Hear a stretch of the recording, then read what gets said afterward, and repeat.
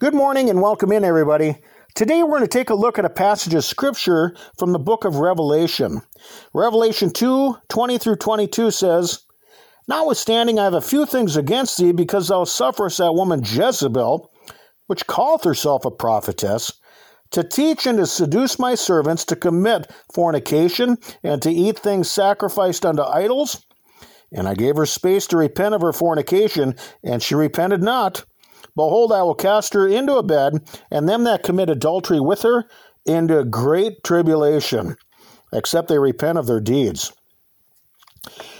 Jezebel has become an example of a woman who professes spirituality, but completely rebels against the teachings of Christ.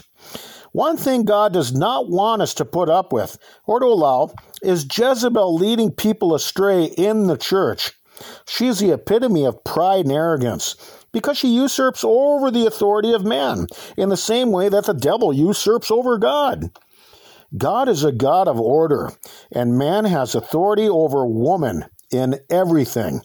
Just as a woman submits to her own husband in a marriage, all women are supposed to submit to the authority of man. She was created for this purpose. 1 Corinthians 11:7 through 9 says, "For a man indeed ought not to cover his head, for as much as he is the image and glory of God. But the woman is the glory of the man. For the man is not of the woman, but the woman of the man.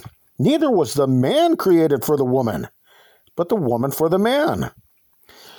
Just as the Heavenly Father is the head authority over Jesus, men are the head authority over women. Are there people who reject this? Well, certainly. The world can live the way the world does, but when you enter into the church, we live by a whole different set of standards. Some women do not like the exercise of control over them. But if they can't submit themselves to their own husbands, or even the men of the church, they're not going to submit themselves to Jesus and his word. He that is unfaithful in the least is unfaithful in much. 1 Corinthians 11:3. "But I would have you know that the head of every man is Christ, and the head of the woman is the man, and the head of Christ is God." In the church, the Apostle Paul did not put up with women who were filled with a Jezebel spirit, but he rebuked it. 1 Timothy 2:11 through 14 says, "Let the woman learn in silence with all subjection, but suffer not a woman to teach, nor to usurp authority over the man, but to be in silence. For Adam was first formed, then Eve, and Adam was not deceived, but the woman being deceived was in the transgression." For the last 200 years, the heresy of women preachers has grown like a tumor in the Christian faith. They're not supposed to be involved in teaching at all, whether it's church doctrine or other matters. Years ago, if a child wanted to learn something, a godly mother would point them to the husband. I had read a diary from about 300 years ago of a daughter who wanted to go into teaching, and her God-fearing parents tried to convince her otherwise, telling her that they'd have to disown her if she was going to pursue that vocation. It is forbidden for a woman to speak and preach God's word, not only in the church, but in any capacity. She needs to be filled with kind and loving works towards the church and others out in society, which require no preaching and teaching. They are supposed to display kind, loving deeds. Teaching is a place of authority that has not been granted by God to women. As I said, they do this in the world, but once they step into the church and the Christian life, they need to be converted and reject this heresy. Look at 1 Corinthians chapter 14, verses 34 through 37 says this, "Let your women keep silence in the churches, for it is not permitted unto them to speak, but they are commanded to be under obedience, as also saith the law. And if they will learn anything, let them ask their husbands at home.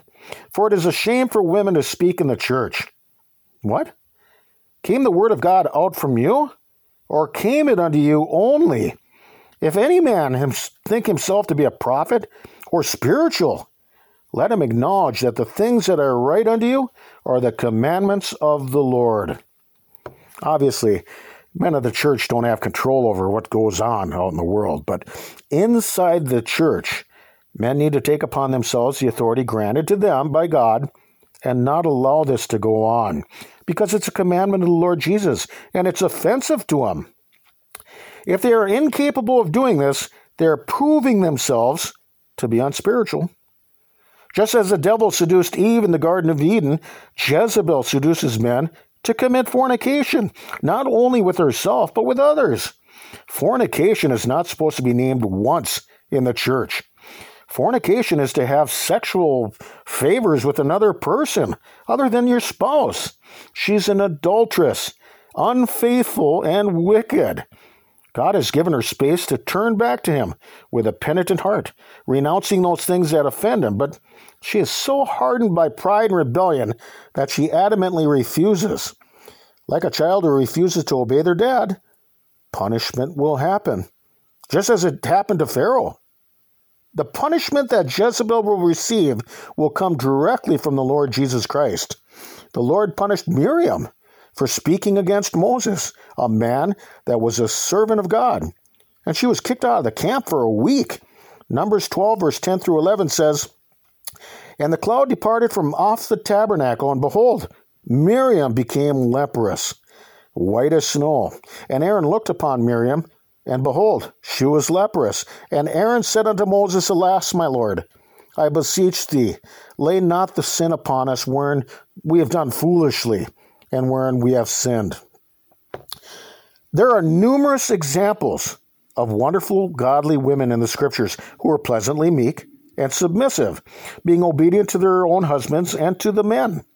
God has a great purpose for women, and they can accomplish great things. But on the other hand, Jezebel is an entirely different person. She is unruly and arrogant, filled with the spiritual pride, just like Capernaum, professing to be a prophetess and spiritual. But she wholeheartedly renounces the commands and teachings of Christ. Matthew 11:23 says, "And thou, Capernaum, which art exalted into heaven, shall be brought down to hell." You know, if these women reject biblical truth, they need to be reprimanded. If they're going to rebelliously refuse to comply, then this should be expelled out of the church, just as a disobedient child would be expelled from school for disobedient behavior. This kind of woman wouldn't last very long in the military, but would be thrown out on her ear, probably proclaiming that the military was too controlling. These are some of Jezebel's favorite words. Listen to what happened to her. 2 Kings 9:35 through 37, "And they went to bury her, but they found no more of her than the skull and the feet and the palms of her hands. Wherefore they came again and told him, and he said, This is the word of the Lord, which he spake by his servant Elijah the Tishbite, saying, In the portion of Jezreel shall dogs eat the flesh of Jezebel." These Jezebel-spirited women, they don't love God. They just want to be in control over man, which is a right that has not been granted to them by God. The fear of God will come upon them because the Lord Jesus is going to punish them. Remember that the next time you think of Jezebel's folly. So let's think about these things for right now. We can be found on your web browser by searching tlkjbc, where you can find our diaries distributed through various platforms, or by getting our entire podcast feeds directly, along with our transcripts at tlkjbc.com. Or I suppose you can find us somewhere up here in the great northern Minnesota woods. Lord willing, we'll talk with you some more tomorrow. Till then, bye-bye, everybody.